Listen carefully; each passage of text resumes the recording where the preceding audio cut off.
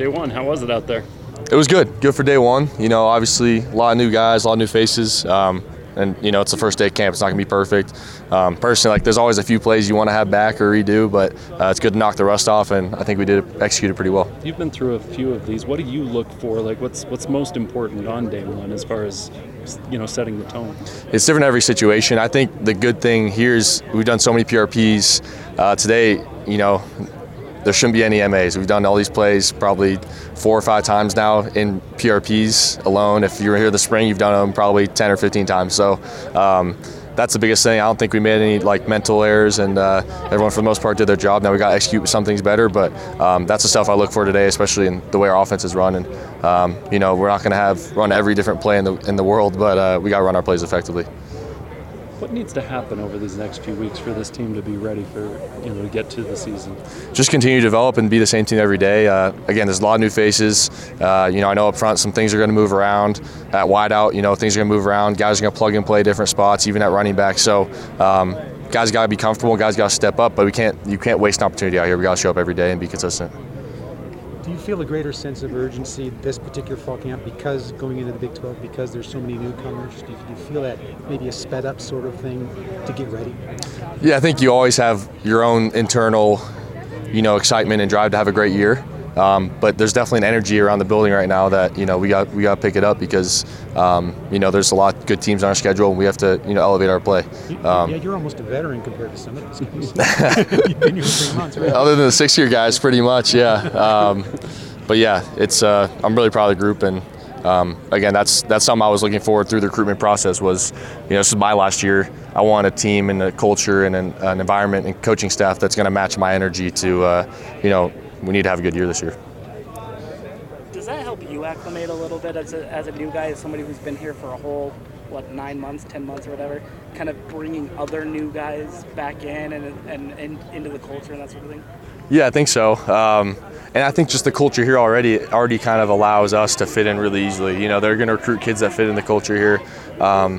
And again, those guys who are here, they want to be here and they're here for the right reasons. And again, we're here and kind of in it together, and the guys who have been here kind of bring us in too. So again, I think it's a combination of a lot of things. You got to be ready this year with depth. That's something that we've all talked about a lot because of the schedule you're facing.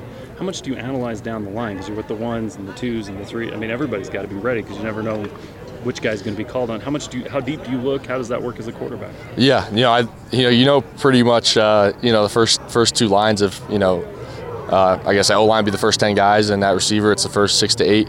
And I feel pretty good about it top to bottom, and that's a good thing about it today. We actually, we went 2 separate fields, getting everyone kind of those reps and kind of see where everyone's at and make sure we get the right guys on the field when it matters and the right guys together. So, coaches will figure that out, but also everything we do in the summer, it's not exclusionary. All those guys are out there. Those main guys, have been throwing with them a lot. So, and we're going to need them at some point. A lot of injuries in football. Guys get tired, they tap out. If you have 6 to 8 deep at receiver, that's huge. At low line, if you can plug guys in, I know in the past they've run 6 or 7, maybe even 8 at a time. That's huge. Guys go down all the time. It's a physical, violent game. So it's a good problem to have, but we have to figure out how to use it, and it's tough too. Sometimes there's a lot of mouths to feed. Well, it's important to be confident, I guess, in whichever guy you're looking at on the field and being like, okay, this guy's ready, whether he's 1 or 8 or wherever he is on that chart. So. Yeah, definitely. And I think we have a good situation right now. This is, of all the teams we've been on, I feel like this is the most depth at every position offensively. And again, it's a great problem to have in a way. How does this offense fit you and the playmakers that you have? Because obviously you chose BYU because you thought the offense fit what you could do. How does it all fit together in your mind? Yeah, I think all these plays and all these things we do, for the most part, stuff I've run. It's nothing new. And the stuff that is new is just slight variations of stuff I've already done. So I feel like I've been here for a lot longer than I have. A lot, thanks in part to Coach A-Rod, calling plays I'm familiar with, and really I don't think there's any plays that aren't. So that's a big part. Then also the receivers do things the right way. And as a quarterback, even if you have guys that, aren't 4-3 guys that aren't going to, just beat guys because they're faster, for me, timing-wise, and against zone defenses, that stuff's irrelevant. I want the guys to be in the right place at the right time, and I think we have really talented receivers, and they do things the right way, and that's, again, testament to Coach Fessy.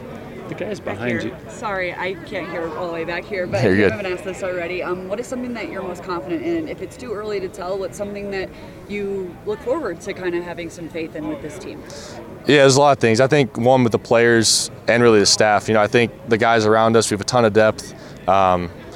Really, I feel confident at all positions. A lot of experience, a lot of depth. It's just a matter of making it work. And you know, I trust our coaching staff to kind of put the pieces together and make it look good and ready for Sam Houston and the rest of the season. And again, with the coaching staff, I think too, schematically, A-Rod's so good at finding the right pieces and making it work. You know, you can have great plays, but if you don't have the right personnel for those plays, it's not going to work. But I think A-Rod does a great job, and that's why he's one of the best coordinators in the country, is because he puts it all in place for, you know, the personnel that we have. What's been the biggest challenge you faced transitioning into this new offense? Just getting up to speed. Like, I think most of that was in the spring. It wasn't hard, but it's still a challenge. You know, anytime you're kind of going into it, I think, you know, you want to be, especially as a fifth-year guy and the guy who's expected to be a starter, you don't want to go into it and make any MAs. You don't want to make any wrong reads. You want to do things the right way, because then the offense has the best chance of having success. So I think for me, again, not that it's been made really easy for me by A-Rod and Coach Mitchell. So, but that's still a challenge that, you know, today even you have one or two plays you want to do better, and that's where I kind of challenge myself to be perfect every day. Kedon, the guys behind you don't have a lot of D1 reps, you know, actual game reps. How do you get them? I know you want to play every down, but how do you get them ready in case they're needed to be ready for? Because it's just different when you're on the field in a game, in a D1 game. So. Yeah, I feel you just have to collaborate a ton. You know, those guys ask me questions. Hey, how do you see this? Hey, you know, when do you make this decision by? And you know, hopefully they can kind of take that experience from me. But also they gotta, you know, it's a two-way street. You know, a lot of times I don't know if they don't know something. I kind of take it for granted. And you know, I got to shout out Ryder. He's the one who's always in my hip pocket, always asks me questions. Even last night, he's like, hey, after practice, can we watch film, watch my reps? I was like, dude, I'm happy to do that. Because again, like, kid like that, all those guys in the room, they're the future. And you know, again, God forbid something happens, they got to be ready to step up too. Anything else for Kedon? Kedon, I know this is your last year, but do you pay attention to all this realignment stuff, all this talk that, you know, about what might happen with college football? Because, I mean, it's not going to affect you directly, likely, but... Probably not as much I should.